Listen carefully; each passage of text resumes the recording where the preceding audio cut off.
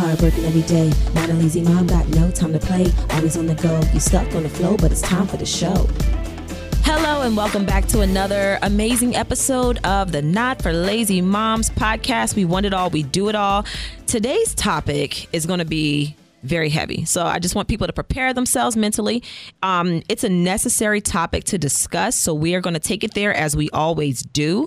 Our topic today is dealing with loss. I want to welcome back Allie, who is in the studio. Yes, happy to be here. Happy to be here as always. And Chris, where you at? I'm right here, baby. Are you ready over here? Are you over there writing plays? No, I'm ready. You ready for real this time? Okay. Yes, of course. So today, I want to talk about a very sensitive topic, dealing with loss.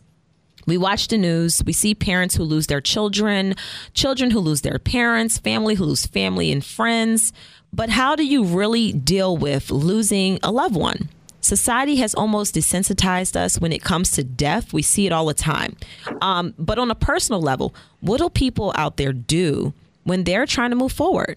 The shock, the fear, the emotions, you go right into funeral preparations. People come over initially and they'll bring food and sweet cards and wish their most genuine condolences.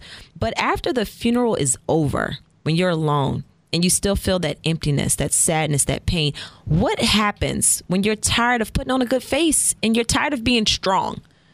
Your child can't be replaced. Your loved one can't be replaced. So how do you really continue moving forward? How do you grieve? Is there a right way? Is there a wrong way? How long is long enough to be in mourning? Is there a time limit? There's so many questions that surround dealing with loss and how one should feel after they've lost somebody and their life has not only changed forever, but they're left feeling sort of void. We've all been there. Today, we have a special guest. I always love to bring in people who are more than an expert than I am with a certain topic. So our special guest is Cherie Rickard. She is an author, an expert in adversity recovery. She's a speaker, corporate educator, and host of Real Girl Talk podcast radio show. She is a master in teaching the art of positive mindset. She found her passion for helping others when her life was turned upside down as a mother. You could never imagine what she's been through. And unless you've walked in her shoes, she actually lost her 17-year-old son, Bryant, who tragically died in an auto accident, coming home one night trying to make curfew. She understands the need to reclaim yourself when life tosses a devastating blow. For 7 years, she used a pen and a paper and later then on her laptop to write down every pain, every struggle, and every milestone she encountered after the worst day of her life. Facing a crossroad in life with depression and destruction versus using her pain and regaining her power, she chose to live in a way that would honor her son's memory and also give glory to God. So, Cherie, thank you so much for being on. Welcome to the show. Thank you, Monique. I appreciate you having me. I really do. Now, Cherie and I hit it off because I was actually a guest on her podcast, Real Girl Talk, and we literally finished the podcast and we were on the phone talking for like an hour afterwards. We hit it off. I was not privy to her story. And when she told me her story, I was so touched. I said, I have to have you on to talk to the listeners of the Not for Lazy Moms podcast, because I really feel like your story can help so many people.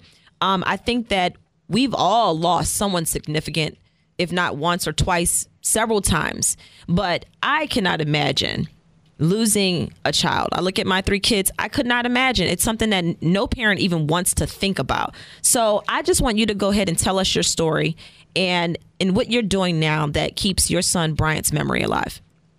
Thank you, Monique. I appreciate that. Well, it was back in 2007. I was on top of the world, actually. I had been in the healthcare industry for over 25 years, was an RN. At one point, I did travel nursing, been all over the country, but I had just landed a corporate position, and it was really going to set me in a much higher financial stability bracket than I was able to do as an RN. And I had 3 healthy children. I was on my second marriage, 8 years in, happy, soulmate. Everything was great. I was in California training for that very position. And on the 3rd day of training, I received a phone call at 2:00 in the morning. And on the other end of the line, there was nothing but just sobbing. I recognized the voice to be my husband, Wendell. And all he could say is, "It's Bryant." Wow. And I knew, and call it a mother's intuition, call it a God gift, intuitiveness, whatever it is. But I knew at that moment that my son was no longer here. Now, it wasn't because he was, had any reason in his life at 17 years old to not be here. Bryant was amazing. He was National Honor Society, 4.2 grade point average, which, I didn't even know was possible in life. Wow. And he was also an all-star first baseman for his high school. He was voted most attractive of his senior class. Wow. So he was just an all-around amazing kid. He could have landed a scholarship, academic or baseball scholarship, anywhere. He wanted to go to LSU and Louisiana, Fighting Tigers. And there was no reason for him not to be here, but I knew in my heart Bryant wasn't here. And all I could say was, don't tell me. Wow. And he told me. He said Bryant was in a car accident and he didn't make it.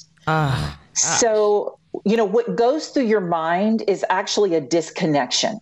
You completely disconnect from, and I wish there were earthly words, Monique, because there's no earthly words to describe the disconnect. And all I can do is relate it to what people call an out-of-body experience, that you're in the motions, but you don't actually, it's not you going through the motions. It's like your whole mind and body takes over an action that you know that you have to do, but you're not consciously doing that action. So the first thing that I did was after I circled the hotel room a few times, I was just walking in circles. I called the desk, and I only knew one person in training that I, had really hit it off with. And I said, call his room, tell him to come to my room. It's an emergency. He came up there. I called John, my guardian angel in saving grace, because he came in and he was very calm, very nice gentleman. And he said, we need to get you on a plane. You need to get your suitcase. And so he kind of walked me through the entire steps of getting me in a car, taking me to LA, and getting on a plane. And we flew to Memphis, which is where my son was at the time of his death. And over the course of 7 to 9 days, it was just that complete out-of-body experience, if you will, if I can explain it that way, that you're going through the motions, but you really don't believe what actually happened. And I don't know about some mothers, but I can honestly tell you, I always felt that Bryant was with me. He was with me the entire time that we were in Memphis and planning this funeral. And the only time that I really felt that he was truly gone was on the day that we buried him. Wow. Can I get you to pause for 1 second? Because Sure. I really need to say this. This is so, as you're talking about the different steps, disconnect, disbelief, and the out-of-body experience. I lost a friend, one of my very best friends, a few years ago, actually at our house, our lake house, to an ATV accident. And exactly what you're describing is exactly what I went through. Literally the same thing as far as the disconnect. Feeling like I would describe it as like I felt like an angel just took over my whole entire body for like 10 days. Because that's how long it took between the time she died to when we buried her. And it's the same as what you're saying, where you feel and you see yourself going through the motions. You see yourself making plans and preparations, but it's not you. It was literally the same. That is so crazy. And then I kept having dreams about her. And in my dreams, she would be standing right next to me, but she couldn't see me. So I would be talking to her and I would shout her name, and she would just be like standing in the mirror, fixing her hair, and she couldn't hear me. And the night of her funeral, after we buried her, that night I had another dream, the same exact dream. And the only difference was this time I called her name and she turned around. And I said, you can hear me? And she said, yeah, what's up, girl? Like, it was like, she didn't even know what was going on. And then I said, just come here, give me a hug. And I just hugged her. And it was weird because it was almost like she didn't know. And I didn't want to tell her.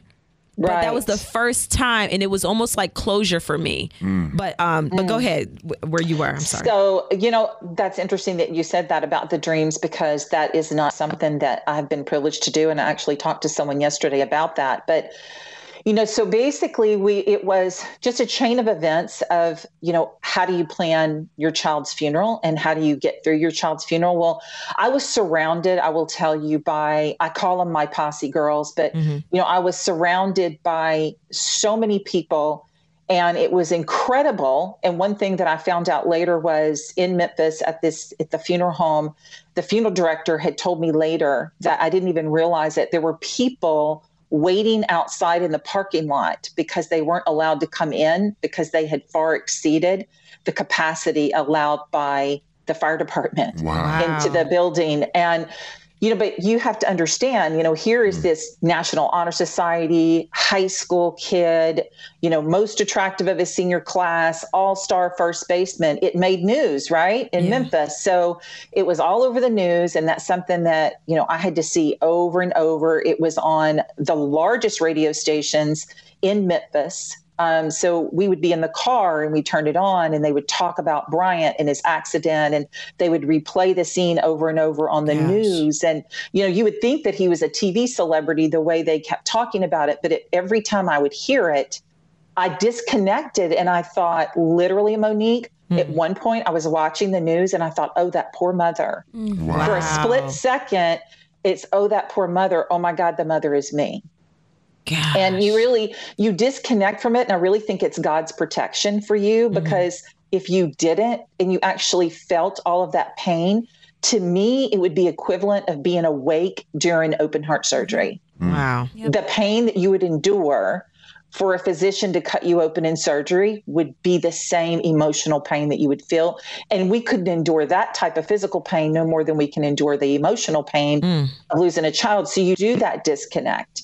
And I believe that it was at one point when we buried him on July 16th, he died July 12th, 2007. We buried him on my best friend's birthday. She didn't even know it was her birthday that day. She was just standing there and somebody reminded her it was her birthday. Wow. On July 16th. It was a point to where I really felt that he was getting further and further from me. And that's when the depression started setting in. Wow. Where it was like, wait a minute, don't leave. When he actually had been gone, it was that feeling of, why am I feeling like you're leaving me? Don't leave me. So then we had to travel back home because we were in Louisiana at the time. I was establishing residency for him so he could go to LSU. And I'm originally from Louisiana. So we had moved back from Memphis to Louisiana where I was establishing residency. So I had to leave him at his gravesite and drive back home. Wow. To Louisiana after a week. And it's the most painful tragedy you can ever go through, losing a child. And if you've never had a child, it's equivalent to losing your parent or your best friend or your sister. I mean, grief is grief, and everyone's grief and tragedy and pains are different. So I'm by no means saying that, you've never been through pain unless you've lost a child, because it's equivalent, like you lost your best friend and you had that disconnect. It's whatever that loss is in your life. Right. It's what is equivalent to your pain and your loss. Wow.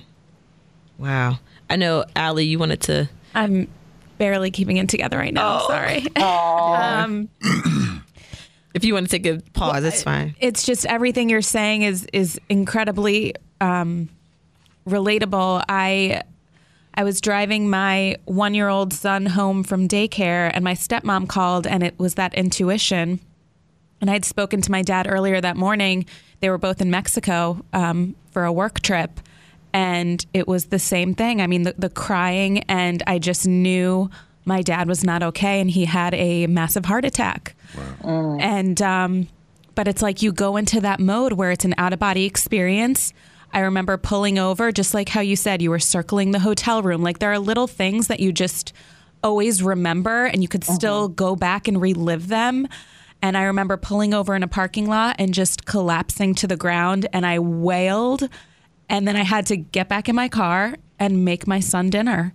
And, it's like you go through that experience. And this is coming from someone who I had never left my 1-year-old before, but I knew that night I had to go to the airport. I had to go to Mexico by myself, and I had to make sure that my dad's body got home okay. And so that's what I did. And I went home and went through the motions of planning the funeral. I spoke at the funeral, and he was a larger than life person. So my goal was to make everybody laugh because he was a stand-up comedian.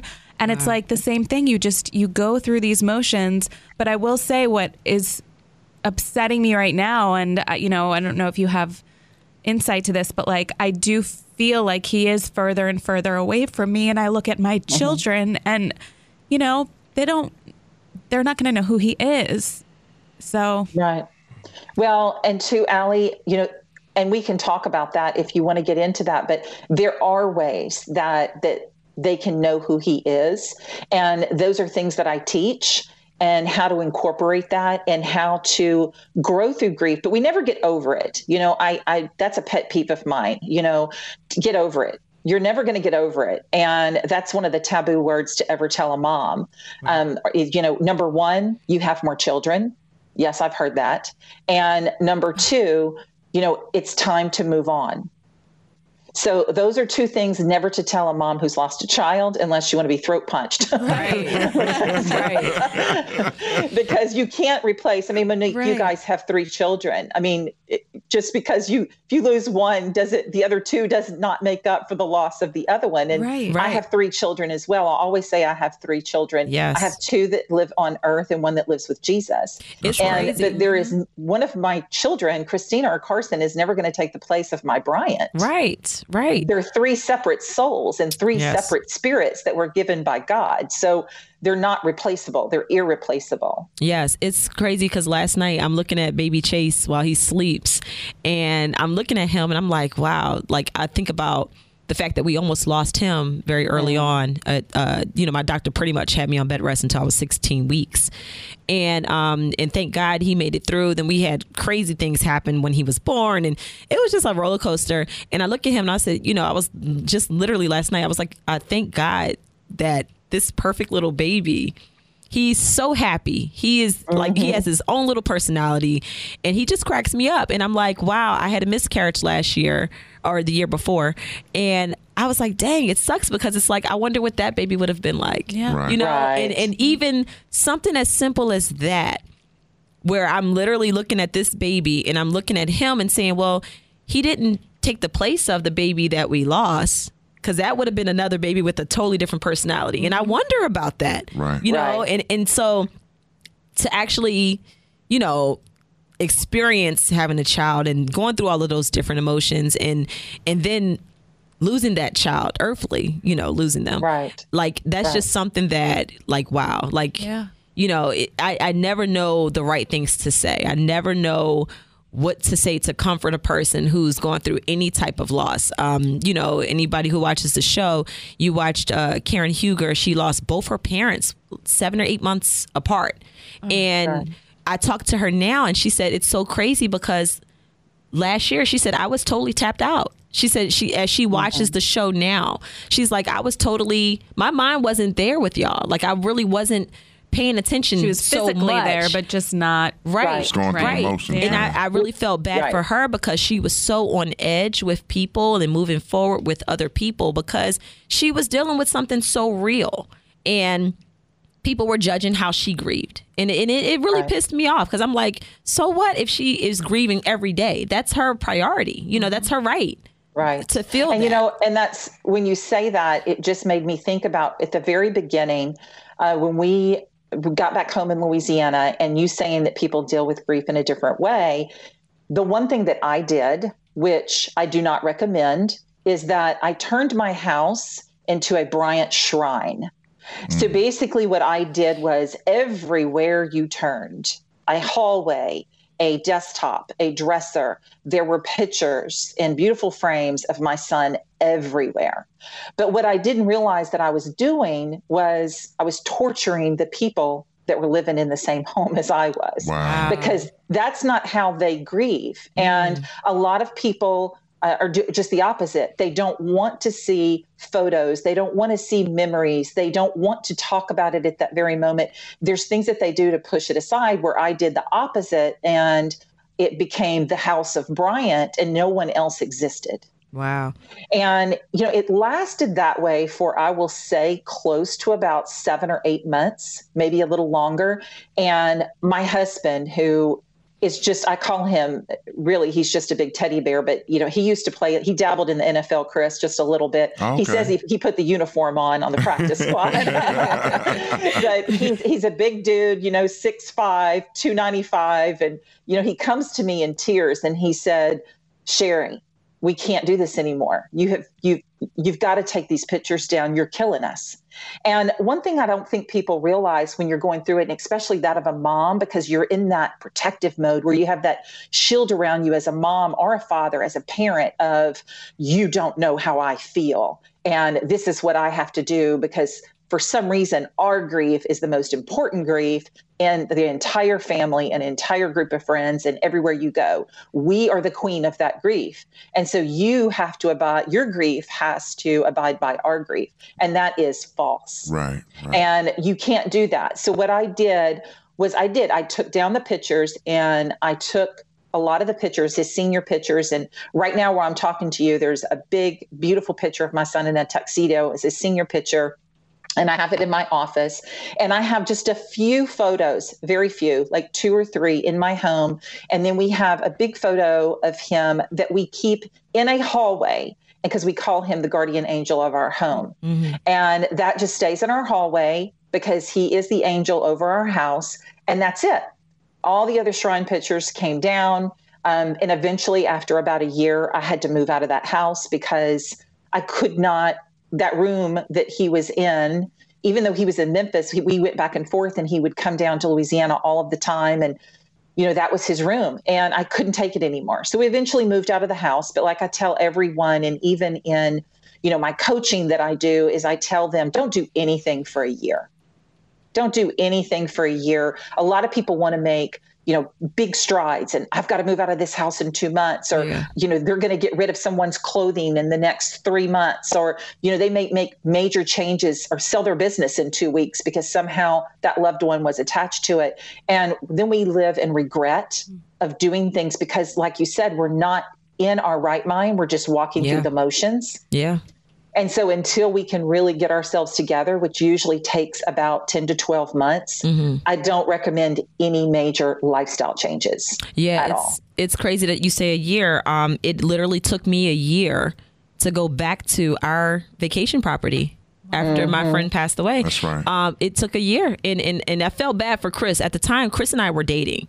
So we weren't engaged or married or anything yet. And it's a house that we purchased. We scouted it out. It was like our home, even though he paid for it. And it was before we got married or anything. But it was a house that we loved. It was literally like the adult playroom. Like, we loved going there.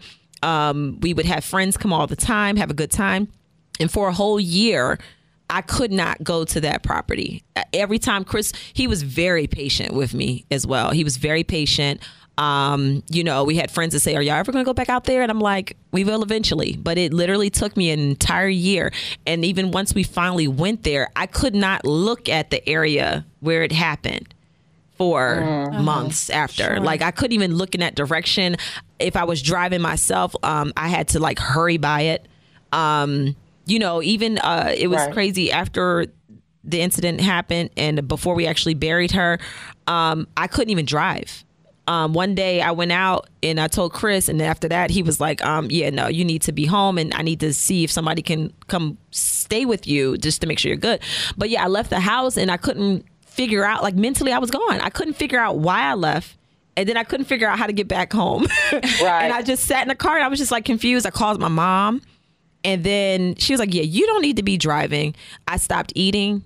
I'm already not, this is before pregnancy. I was 120 pounds, soaking wet. And I got down to 109, which losing 1 pound for me is a lot. Yeah. I was so skinny at her funeral. My mom was very concerned. She's like, you need to eat. And I was like, I just don't have an appetite. Like, I would try to eat soups, or I was barely drinking water. I mean, literally, I don't even know how, and I know how. It was nothing but God that I even got through it. But but it does take time. And even after that, years later, then you have your major milestones.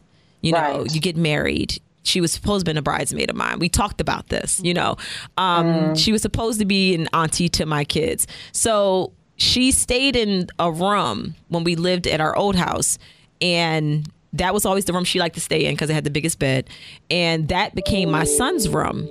So, that became my son's room. So one night and I think you remember this, Chris, he was probably 2 years old. It was before we had Milani.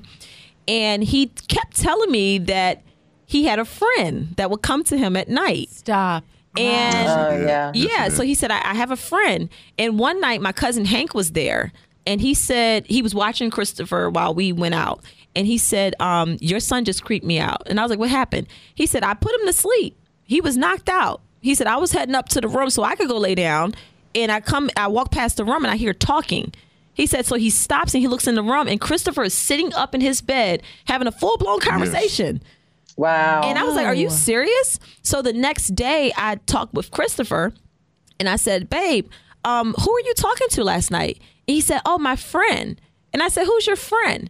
He said, without telling you what my actual friend's name is, he said something that was very similar to her name. He said, oh, my friend. I said, what's her name? He said, her name is Shona. And my friend's name is Lashana, who we called Shauna. Right. But he said Shona. So it literally gave me, even right now, I'm getting the chills. Goosebumps right now. Yeah. So he's telling me this. And I said, well, what were y'all talking about? And he was like, oh, she was just asking how was I? And I was just like, he's talking like a kid, you know. Right. And I was like, whoa. And it really creeped me out. I remember this. Yes. And then I said, okay, well, if your friend comes again, just let me know, you know, if she comes. And, you know, just wake up and come let mommy know. And after that, it stopped happening, and then we obviously moved out of that house. But that was just blew my mind. Like, have you ever had any experiences Monique, like that? That is so real, and it is so true what you're saying. And the fact that you overheard it and then you went back and asked him and then it stopped is because that was the conversation that she was having with him. That wasn't something that you were supposed to know. So once that was broken, then it stops. And I truly believe that because I hear that over and over. My son was 7 at the time when he lost his 17-year-old brother. And let me tell you something. I mean, you know, there's Jesus and then there's Bryant. And my 7-year-old had Bryant above the stepladder of Jesus. And he just idolized him, completely idolized him. And Bryant loved his little brother. And one thing that happened was, you know, one thing that they did is when Bryant was at the house in Louisiana, you know, he would say, all right, you know, they go play baseball or whatever they would do in the backyard. And it was time to take a shower. Carson wanted to take a shower with his big brother. And so they would take a shower and he'd wash his hair. He said he loved how Bubby, called him Bubby, would scratch his head and wash his hair. So one night, the same thing happened. Carson was having a full-blown conversation. Now he's 7 years old and he's having a conversation in the shower by himself. And he got out and I said, who were you talking to? And he said, Bubby. Wow. And I said, you were talking to Bubby? And he said, yeah, he was washing my hair. Wow. And I said, Bubby was washing your hair. And I'm trying to remain calm. You know, I'm trying not to lose it. And I said, Bubby was washing your hair. And of course, my husband is sitting over there going, what is going on right now? And I said, well, what did he say? And he said, he told me I did good today. And he was talking about his baseball game. And I said, oh, you did good today? And he said, yeah. And he's washing my hair. And so every night he would want to go take a shower. But then he got upset with me because he said, Bubby doesn't come and wash his hair anymore. And it's because he told me. And then so that broke that. And it's crazy because I hear those stories over and over. Once that person tells what's actually happening, it stops. Wow. And I don't know where that's from. I don't know if that's some spiritual phenomenon. I have no idea. But that exact thing happened to us in our family. Yeah. I remember being really young and I would always have these like weird, almost prophetic type of experiences. And it was always in my dreams. So one day I decided, you know what? Because if things would happen, I'm like, oh my God, I dreamt about this. And I didn't have any way to prove it though. So one day I decided I'm going to start writing down my dreams. Well, as soon as I made that decision, I stopped having the dreams. Yeah, it's like it went away. It went away. And for a long time it did. And then it came back. But I knew once it came back, I said, you know what? I'm not going to write it down. Obviously, that's not the purpose of me having these situations happen. So I'm just going to live and just, you know, let life be what it is and try to pay attention as much as possible. But during the time when after your son passed and then the time where you were able to turn things around, how much time passed and how did you get out of the depression? Like what were some of your steps? Well, I'll tell you by the grace of God, and I'll tell you what happened. I received a phone call after Bryant died, and it was probably a good, I would say 2 months after he died. And it was from a colleague of mine that told me that he really needed my help, that there was a woman in his church that had recently lost her son in a motorcycle accident, and it had only been about 3 or 4 days, and that he wanted me to give her a call. And, and I'm thinking to myself, who am I? Here I am laying in bed eating, my drug of choice was peanut M&Ms. And so that's what I did for months. I laid in bed and I cried and ate junk food. And I said, who am I to call this woman and give her, what am I supposed to give her, a pep talk? Am I supposed to call and tell her, hey, it's going to get better while I'm laying in bed and I can't even function and haven't washed my hair in a week? Wow. And so, it took me about 24 hours. I told him I would think about it. And the next day, it was just this tugging on my heart, feeling led to call this woman. So I called her and, told her who I was. And I said, I don't know what I can do to help you, but I'm here for you. If you just want to cry, if you just want to talk about your son. And she just lost it. She started crying. And I will tell you, we were on the phone for an hour. We cried. We spoke for an hour. We cried. We connected. We talked. All of those things. But when we hung up, before we hung up, she said, thank you so much for calling me. I have not felt this kind of peace in 4 days. Wow. And we hung up the phone. And when she said that, it was an overwhelming, I was relaxed. For the first time, I was calm and I was proud of myself. Wow. And I thought, wow, I think I just healed a little bit. Did that just happen? I just healed a little bit. And from that moment on is when I picked up the journal that someone had given me, just a little journal book with my name, engraved on it. And it just sat by my bed. And I picked it up and I wrote down how I felt after I got off the phone with her. And I set it down and I didn't pick that journal back up for 2 more months because it was on my birthday, November 12th of that same year. I picked up that journal because I thought I needed some healing. And I remembered talking to her and how I got that sliver of peace. And I picked up the journal on my birthday and I just started writing. Just started writing my pains and writing my pains. So if there is a time frame put on it, then I would have to say it's when I just got that a small sliver of healing when I reached out to someone else that was hurting in the same type of hurt that I was going through. Because, see, I didn't have that. When Bryant passed away, the only thing I ever heard was, I can't imagine what you're going through. I'm here for you. I don't know what to say. And I was waiting for someone to go, I know how you feel. I know exactly what you're going through. Right now. I don't really know what to say, Fortunately, I've never lost anybody that close to me. The miscarriage was, really rough, but I never really actually met the baby. So now I'm listening to these stories and, it's hard, but I don't really know what to say. Yeah. Yeah. And I understand that, Chris. And I have a friend that I met, and you may know her, Monique, but she was on Real Housewives of Dallas season 1. Her name's Tiffany Hendra. Yes. She's a dear friend of mine. I love her. And with the first time that I met her and we talked and I told her my story, it's been several years now that I had met her. It was 1 month later that she lost someone for the first time very close to her. And she said, Cherie, I know now why I met you. Wow. And it was like God had put me in her life at that moment in preparation for what was about to come. And she said, if it wasn't for the book that you gave me, I gave her my second book. It's called Healing Your Wounded Spirit.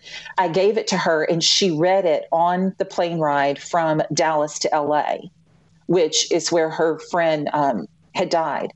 And she said, if I had not known you, I've never even experienced this before. And so it's interesting because people that are listening to the show say, well, I've never lost anyone. I really don't know. But that doesn't mean you're not going to, because you are. Right. It's a universal emotion. Yeah. And it's something that is going to happen in your life. It's going to happen in everyone's life. It may not be your child, God willing that it's not, but it could be a parent. It could be a sibling, best friend, longtime childhood friend like, Monique's, or it could be a business partner that, or a coworker, someone that is very much in your heart and soul as someone in your family, because, we can't pick our family. We pick our friends. So a lot of times our friends, our coworkers and colleagues are like family to us. So when somebody says you've lost a loved one, a lot of times it can be that colleague. It doesn't have to be that sibling that you lose. And it's the same type of pain that you go through. But if you know kind of what you're expecting and the steps and the stages of grief, you're a little more prepared. What would you say are the stages? I know I've dealt with death more times than I care to even think about. Growing up, my dad was always the MC of the funerals, like for whatever reason, and not for whatever reason. My dad has a way of saying the right things, tapping into the emotion that you're feeling, and then giving words of comfort. Like, he's great with that. And from the time we were little, it was always my dad that people would call on if someone passed away in the church or in the family, that they wanted him to MC the funeral service. And he's really good at it. He'll have you, you'll walk in, you'll feel really sad and you're mourning, but then he somehow has a way of turning it into a life celebration. And you started to focus more on the life of the person and celebrating them and all of their quirks and the fun things about them, the real things about them. And you felt better when you left the funeral service. You felt more like, okay, I'm equipped. I can handle this. He's really good at that. So we were always at funerals. I mean, church family. I had great grands and great great grands. I was actually privileged to meet my great-great-grandmother. I was in first grade when she passed away. And the women in my family live a long time. So be ready, Chris. So, my great-grandmothers who just passed away, one passed away when I was pregnant with Milani, and the other passed away on my dad's side a year after, or 2 years after. So they were like well into their 90s. So it's like, we were always surrounded by death. It felt like once or twice a year I was going to a funeral, if not more. Wow. I've had friends who passed away when I was in high school, going to funerals. But it's never anything compared to when it's someone close to you, to the point where for a long time I didn't even want to make new friends because I had the fear of losing them. Right. And I didn't want to feel that pain that I saw in people when I would go to funerals and see them losing someone close to them. I didn't want to cry. Sometimes I would literally go to a funeral and I would just try to force myself to not cry because I did not want to feel that emotion. But then I started to realize how destructive that was. And I said, you know what? It's okay to feel, because that's what we're supposed to do. We're supposed to feel. And that was the only way for me to be able to move on, is to let myself feel those emotions. If I wanted to scream, let me get it out my system. If I need to cry, let me get it out my system, to the point where you get to a point where you're just like, I don't even have any more tears left because I've cried so much. It's nothing wrong with that, So no, there's not. Yes. So yes. So the stages of grief. I'm sorry. That's okay. So the stages of grief, and just to kind of add on what you said, is I know it feels like sometimes the sadness is never going to diminish, but we have to understand the feelings that we're having can be frightening. They can be overwhelming, but they also are all normal reactions to loss. But like you were saying, accepting those reactions to loss is all part of the grieving process, and allowing yourself to experience everything that you're feeling has to be necessary for healing. And you're going to find that when you go through the stages of grief, and I'll just tell you a little bit of background of those in the stages of grief, they were actually started in 1969 by Elizabeth Ross. And I don't think she ever meant these stages to be just like, etched in stone. You're going to go through every single one of them, and they're going to be in order. But I truly believe in her stages. There are some psychiatrists that will say, "Oh, that's hogwash, and you don't go through stages." And I will stand up and argue with the best of them. Don't put me on a debate team when it comes to grief, because I will win. But grief is basically in two parts. Okay, so you have your first part, which is your first 4 stages. And then you have your second part of grief, which is the remaking of life, which is your 5th part of stage. So the first part is always in denial. And those are the things where we're like, this can't be happening to me. What has just happened? So like when you lost your friend, there's a period of denial where you're going, what just happened? This didn't happen, for a split second. And that's when you start disconnecting. Yep. And you have that out of body. That whole out of body is that entire denial stage. And then a lot of times that denial will go into the anger. And that anger phase. Now that depends on what type of grief that you're going through. So I have talked to mothers in, I think now I'm up to 7 states that I've spoken to, bereavement groups and women's groups and empowerment groups. And I have met so many women, and some of those have lost their children to suicide. They've lost their children to murder. I met a woman who was sleeping in her bed, and her 18-year-old was down the hall, and his best friend was spending the night and shot him, and then ran out the window and fled. So she had to go through court proceedings. I mean, there's all kind of ways. So the anger is going to determine the actual grief that you're going through. And let me preface this by saying grief is not just about losing a loved one.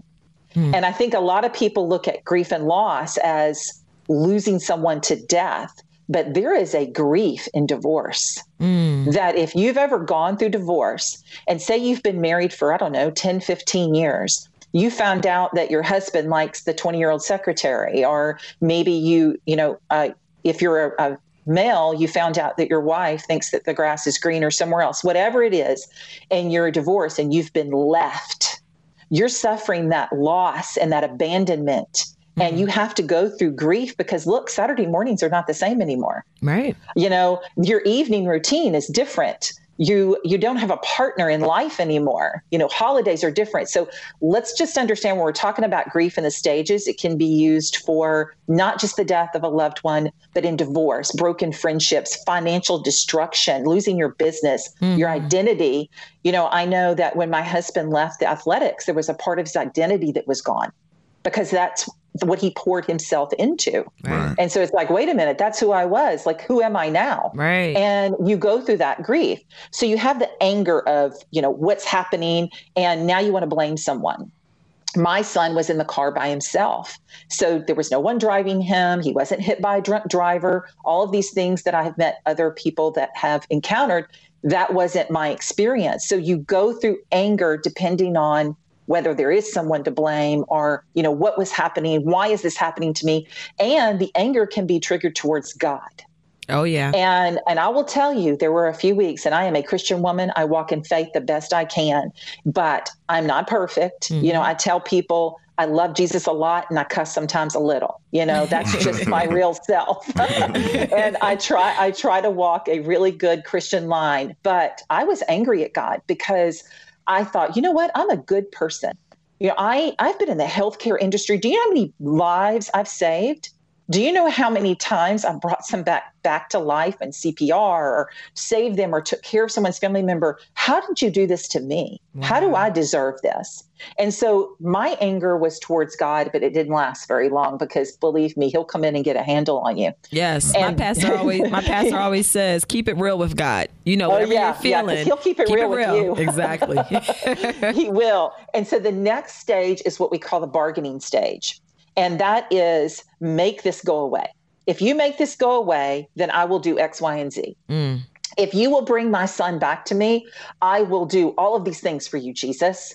You go into this whole bargaining in your mind that that stage normally doesn't last very long, because that's when the reality kicks in of what actually has happened.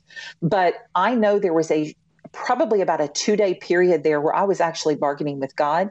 And I thought, it says that in the Bible that he brought people back to life. So is it possible that this could be a miracle? And you start really challenging your brain. Things starts happening, because I remember when I first laid my eyes on my son after I got to Memphis. And it was at the funeral home.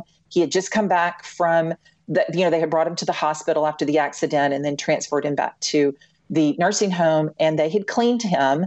And we'll get just a little graphic here. I wanted to lay on the gurney with him. I wanted to get up there and no one would let me. But I wanted to lay there because I truly believed if I laid there next to him and I laid my hand on his heart and I prayed hard enough and I made a deal with Jesus that his heart would start beating again. Wow. And of course, that leaves you pretty quickly. But for it to even come into your thought process, that's where that challenge of that bargaining comes in. You really start bargaining with God. Yeah. And then the depression sets in. Depression is when the reality comes. And it's, I don't want to do anything. I don't care about anything. And one thing that my husband and I, when we eventually went to counseling, and he told the counselor, and he had never told me, he said the thing that upset him the most was when I was in the depression and I said in front of a group of friends that there is no one I care about on this earth as much as I did my son. Wow.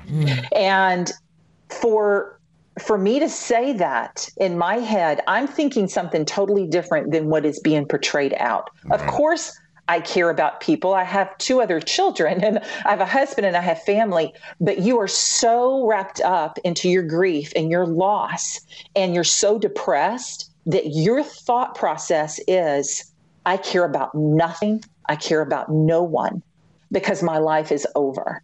Wow. I felt as though my life had completely ended, and it was not going to be the same. And it's not. I was going to actually create a new normal because what I knew as to be my normal was no longer. But what I had not done is created my new normal. So I was in my depression. And this is when we start, you have to be real careful because we can go into what we call a complicated depression to where we start grabbing anything. So this is when people turn to alcohol, they turn to drugs, they turn to promiscuous behaviors, they turn to anything. And sometimes it turns into wanting to take your own life. Wow. And I've met mothers and I have met people that have been so tormented by the grief in their life. And it's not been always because of a loss of a loved one.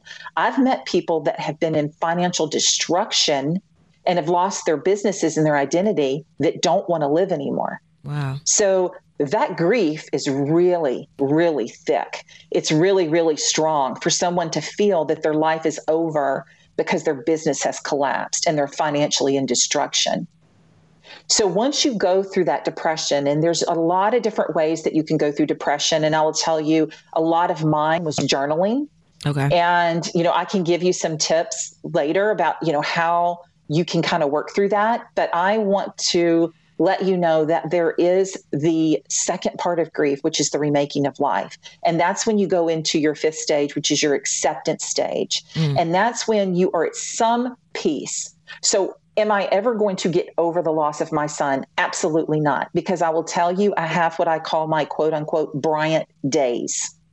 And those days are a little fewer than they were before because I've trained my mind to not have them as often. And I give myself permission to have my moments when I have them, and I put myself on a time frame. And as crazy as that sounds, this is what I teach and this is what I talk about. And I promise you it works. If you feel, for instance, you have to go back to work. You go back to work after a traumatic loss and you're in a meeting, and all of a sudden you start getting these overwhelming feelings. You can actually tell yourself and train yourself, and it's a skill that, okay, I am going to have a breakdown, and I'm not going to have it right now. I'm going to have it at 1:00 when this meeting is over, and I am going to have this breakdown for 15 minutes. Uncontrollably, I'm going to my car, and I'm going to lose myself for 15 minutes and get back to work. And when you start training yourself and let yourself have those moments and allowing them to occur and not keep holding it in, what happens is when you hold it in and you don't give yourself permission to have it later and you bypass it, then it comes out at the worst times possible. Wow. You can't control it then. That's a great tip. You can't control it. And that's really good mental toughness too, to train your mind that way, after such a, tragic event. That's something. Right. And you have to. I mean, mental toughness, Chris. I mean, look at the business that you've been in. Right. You have to train yourself mentally what you're doing, not just physically, but it's a mental thing. I know I've seen my husband do it. He played, and yes, this is a thing, professional softball for 15 years. Mm-hmm. And that's a mental toughness. I mean, he was signed by Worth Sporting Goods. Right now, he's being sponsored by Adidas. He has his own signature bat by Adidas, has his name on it. But there was a part of him when all of that was gone before it came back in his 50s as a senior softball player. There was an identity loss there. Right. And I've seen him have to train his mind to get in a mindset to do what he's doing athletic wise. Well, it doesn't matter what type of business you're in. You still have to train yourself. We're disciplined. We get up, we do certain things in the morning, we go through our day, we do things at night, and we go through a routine, but that's discipline. And we have to train ourselves over time. And I'm going to tell you, it takes a while. And like I said, no lifestyle changes for a year. But if you find yourself going through a depression and you're stuck in that last stage before acceptance, and you're turning to things that are going to be worse than what you're in right now, which is alcohol abuse, drug abuse, or you feel that you don't want to be here anymore, you need to seek immediate help. Yes. Immediate professional help. And I'll always give out the suicide hotline because grief can overtake you to a point to where you don't want to be here anymore. I mean, look at the tragedy of our teenagers now. Suicide in our teenagers is at an all-time high. Right. Yeah. Why is that? It's because of the sadness and depression and the grief that they're feeling in their life, whatever it may be, and they're not being dealt with that grief, and it leads to suicide. Yes. Wow. And so when you're in the acceptance phase, that acceptance where you're at peace, then that's when you're in the discipline mindset. So you can see that you have to go through all the stages before you can start training yourself. And I'll tell you, some of my worst days are Mother's Day, the anniversary death of my son, which is July 12th, and Christmas is very difficult for me. And I think that Christmas Eve is hard for me because that's when my son opened his presents. He, never wanted to wait for Santa Claus on Christmas Day. It was always Christmas Eve. He wanted to open something. And I will tell you that I feel an overwhelming connection to him every single Christmas. Wow. Every Christmas. And I let it happen. I may go on Christmas Eve, I may go from an hour of being sad and depressed to feeling joyful to going back to my hour of depression, and then I'll pour myself into my family. And I know that it's coming, just like on Mother's Day. Right. I know it's coming because I'm a mother to 3 and I can only see 2. Right. I was just about to ask you when because there are a lot of people who have certain holidays and moments where they tie them to loved ones that they've lost. So when it's coming, how do you mentally prepare yourself? Since it's about, it's that time of year, it's like it's going to happen. So what can I do so that I can get through this? Well, first you have to find out what those triggers are. So just like when you have a situation where, I don't know, maybe you're grieving over a loss of a spouse because of divorce. Right. And there's certain triggers about that spouse that will cause you to have a breakdown. Well, the same thing happens in any type of grief when it comes to loss. So if you already know what those triggers are, and it really takes a full year for you to figure out where your triggers are. And I will tell you, it probably took me about 2 years to really hone down to the fact that, okay, it's going to be Mother's Day, it's going to be July, and it's going to be December. Okay. Like I know that those are going to be tough days for me. And I have some days in between. Those are the days I call my Bryant days, and they don't last all day because I have trained my mind and I do have the discipline to know if it is a day where I cannot really talk about Bryant, then I already know it ahead of time. Right. When you asked me to be on the show, I knew immediately I was cool. I can talk about it. I can deal with it. When I do speaking events, I know when someone asks me, it's like this feeling of, I don't know if it's God giving me permission or God taking me over, but I always pray, just like I did before I got on the show with you guys, is I always pray, God, just give me the words that I'm supposed to say to touch someone that is listening. And I let Jesus come into my heart and he takes over. So it's not coming from me. Right. This is coming from the words that God gives me to give out to anyone that needs to hear it. And I think knowing that particular days are coming, that ahead of time helps me prepare in itself. Because if I know Mother's Day is going to be rough, right, then everybody in the family knows Mother's Day is going to be rough because I'm going to tell them. Right. So do you have, are there activities that you might plan out where, you could kind of like honor them? Yeah. Like, do you do that? Like, I know with my friend, we used to go to her gravesite every year on her birthday. We didn't want to go on the day that she actually passed. So we figured, let's celebrate life. We'll go on her birthday. We'll take balloons. We did brunch, and then we would go to her gravesite together. Since I had kids, we actually haven't done it, but I always I'll post something on, on Instagram or Facebook, or I'll do something to acknowledge her. It's always this time of year because it actually happened 3 days from now. It'll be, 10 years, 11 years? Yeah, somewhere so it's so we'll always have something that we do just so that we can honor. So yeah, like her 35th birthday would have been August 7th, which just passed. So so it's like, is there something that you can plan that will kind of lighten the load or make you feel a little bit more comfort? Oh, most definitely. And I'm glad you asked that question. So when Bryant passed away, we formed the Bryant Kite Scholarship Foundation.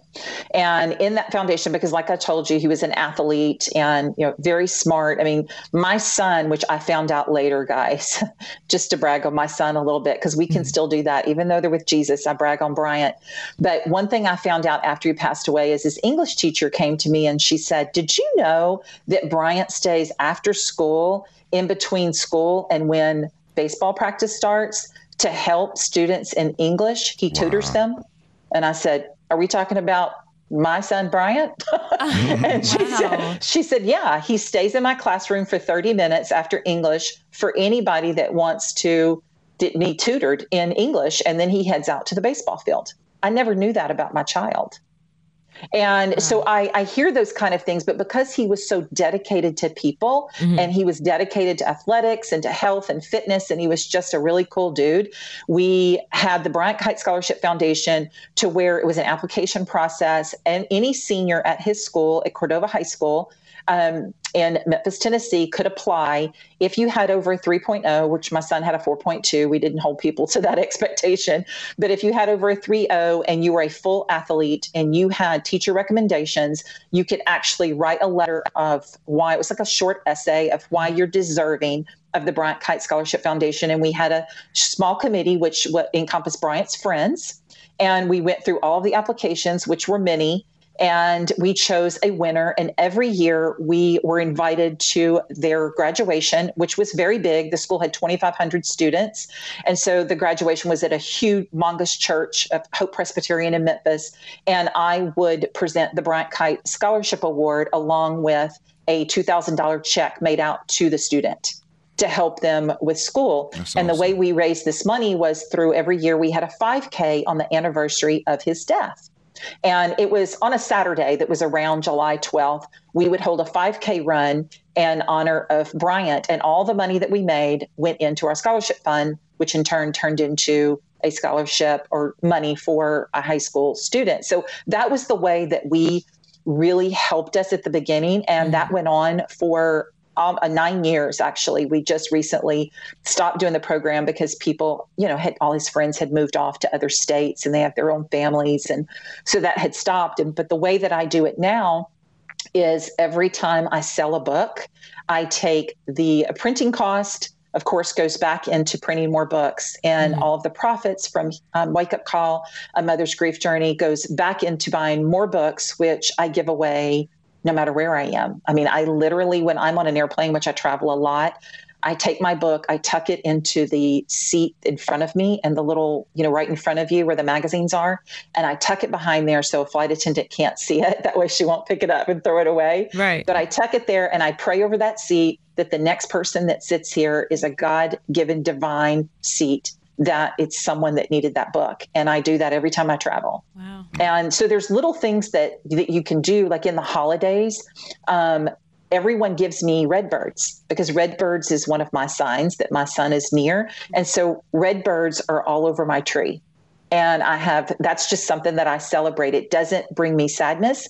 It brings me happiness to get a red bird as a gift. I have a red bird globe that people have given me. I have paperclip red birds. I have all these red birds. And so I put several of them, at least, 8 or 9 of them on my tree, and I alternate them every year. And one other thing that I noticed that someone did that I thought was really cool, and we were even talking about incorporating it this Christmas, was you can take a white linen and you can lay it down on the table where everyone's gathering and give everyone a marker. And before everybody starts to eat, you could do this at Thanksgiving. You could do it at someone's birthday, like if you're celebrating their birthday after their death or Christmas. And everyone just writes a message. They write a message to their loved one and thank them for joining them at the table, and just treat the table as if they were there, and it kind of makes them a part of it. And you can write those messages, and at the end of the meal, you fold it up, and the next person that hosts the next event takes that cloth and they use it at their table, and then they write more messages. That's nice. And what's really cool is you can go back and read the ones from the year before. Right. And some people will write quotes, some people will write a message, some people will write maybe a dream or a goal that they want that person, that their guardian angel to help them with, and that person may be their angel. And so then they'll say, oh, wow, that goal came to pass. Wow. With the message. So, but there's all kind of really cool things that you do. I think I have a blog on my website right now that gives about 7 different ideas for holidays and anniversaries. That's awesome, because a lot of people do need them, especially around holiday time. Towards the end of the year, it's always rough for a lot of people because of, losing loved ones and everything else. So before we close out, could you give, if you were able to just sum up something in some way for people who are experiencing loss or dealing with loss, could you just give them a piece of advice? If you had to sum up everything that you've learned over the course of these many years that have passed by, it's been 12 years and right. For you, is there a way to sum it all up in a simple sentence, or just some type of advice so that they know that there's hope and they can, move forward and right. do it in a comforting, healthy way?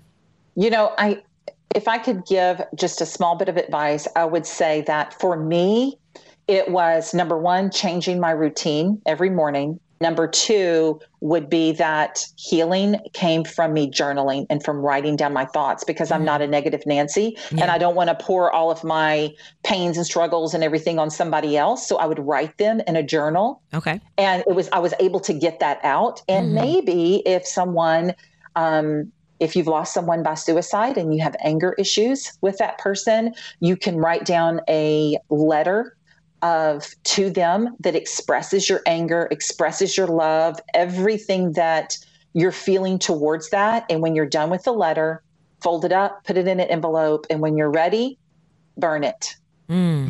And when you burn that letter, your thought process is, I got it all out, and when it's burned, it's gone. Right. And as cliche as that sounds, it works. It's like basically forgiving. You're forgiving them. Correct. True forgiveness is, I'm not going to keep rehashing. I'm going to let it go and, and move forward. So yeah, I like that. Right. And we've used that actually I had a particular one-on-one coaching client. I don't do as much coaching clients anymore, but I had her that she was really, really in a bad shape about her husband walking out on her. And she wrote a letter of anger and love, basically, to him. And it took her about 2 weeks, and she went outside and burned it. And the healing and peace that took over her was remarkable. I'm a true believer in that. That's deep. I like that. That's a great tip. Me too. Yeah, I feel like this episode was amazing. Thank you so much, Cherie, for just giving us so much knowledge, for giving us your story, and for letting the viewers and listeners out there know that you're not alone. And, it's crazy how similar the process is for myself, for you, for Allie, when you're dealing with loss overall. So I really hope that this episode really touches some people on a level where they can begin to heal and move forward, and encourages them and lets them know that they're not alone, which I think is the most that was like the one thing that stuck out when you said that you spoke to the young woman who called you, and she felt so much healing and relief and peace because you could relate to what she was going through. It's comforting. Right. Yes. Yeah. Yes. So, right. Allie, Chris, did y'all have anything that y'all wanted to say before we close out? Well, I just think you're an amazing person. Thank you for calling in, Cherie. And, I definitely think it's going to help a lot of people because, sometimes I sit back, I'm 42 now, and I look at my parents, they're older. And, sometimes I sit back and I wonder, like, one day, they're going to be gone. And I love them so much. They've been great parents. When my dad, he'll FaceTime me 4, 5, 6 times a week. And I make sure I try to answer most of those FaceTimes because I love my father. I love my mom. And, I couldn't imagine, but this will definitely help me, through the process, one day, if that day comes. And, even right. when I And you know look at what, my Chris, kids, I think that's so cool. Mhm. Keep answering those FaceTimes. Keep answering Yes, those FaceTimes. yes. Enjoy every second. I lost my daddy in July of last year, and it was a very difficult time for my mom. They were married 57 years, but I don't know if there's ever a preparation, but at least you're educated and you have knowledge. You know Right. what is to come. Right, exactly. And then, when I look at my babies, I just pray over them so much and, try to love them up and be the best father that I can be. And, just love them up, because I don't want Right. anything to ever happen to those babies. And, I just thank God for my family, my parents, my wife, and, and I thank you for, educating us and helping us and, helping the listeners. Thank you. I appreciate it. Yes. Allie? I just wanted to thank you again. It's been comforting just to kind of sit here and soak it all up, everything that you've been saying. And, when my dad passed 2 years ago, it was, I still feel like I'm dealing with it because I still feel like I'm going through grief just because of the, estate stuff can be very messy. And that's kind of Right. what's happened to me. And I've still have all of his things in a closet that I have not opened. But you've kind of inspired me to maybe go open it and to remember and to look through the stuff and share stories with my son. Yes.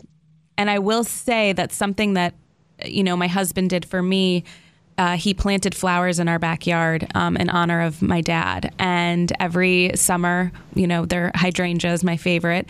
And every time I look out the window and I see them, that's something that makes me smile. So That's awesome. it's a little thing like that. Yeah. It is. That's awesome. We did the same for my friend when she passed.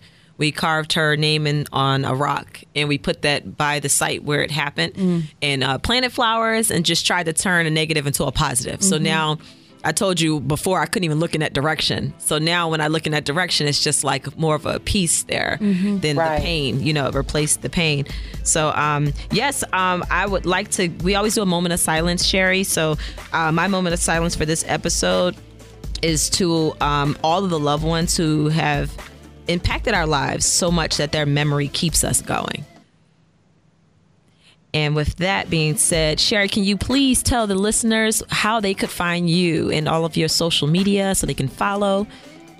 Yes, thank you so much. So, of course, I want everyone to go to Real Girl Talk. Real Girl Talk can be heard on anywhere you listen to podcasts. And I don't want anyone to think that Real Girl Talk is something that you're going to tune into and really be saddened, because my whole life is about positive mindset and moving forward and growing so you can live in a, successful, abundant life. So go to Real Girl Talk. You can also find me on my website, which is CherieRickard.com, CherieRickard.com.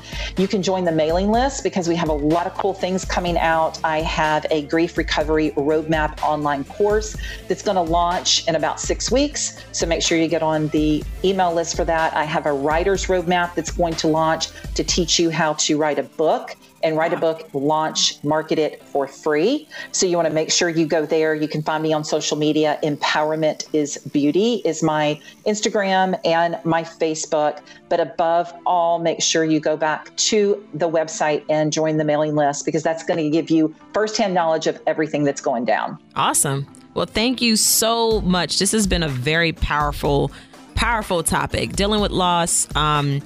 I thank you from the bottom of my heart. I appreciate you for giving us your time today. I hope that this has touched someone. Would love to hear everyone's comments. Make sure you also go on to notforlazymoms.com. And until next time. You all keep doing it all. Keep wanting it all. Keep being amazing. Thank you.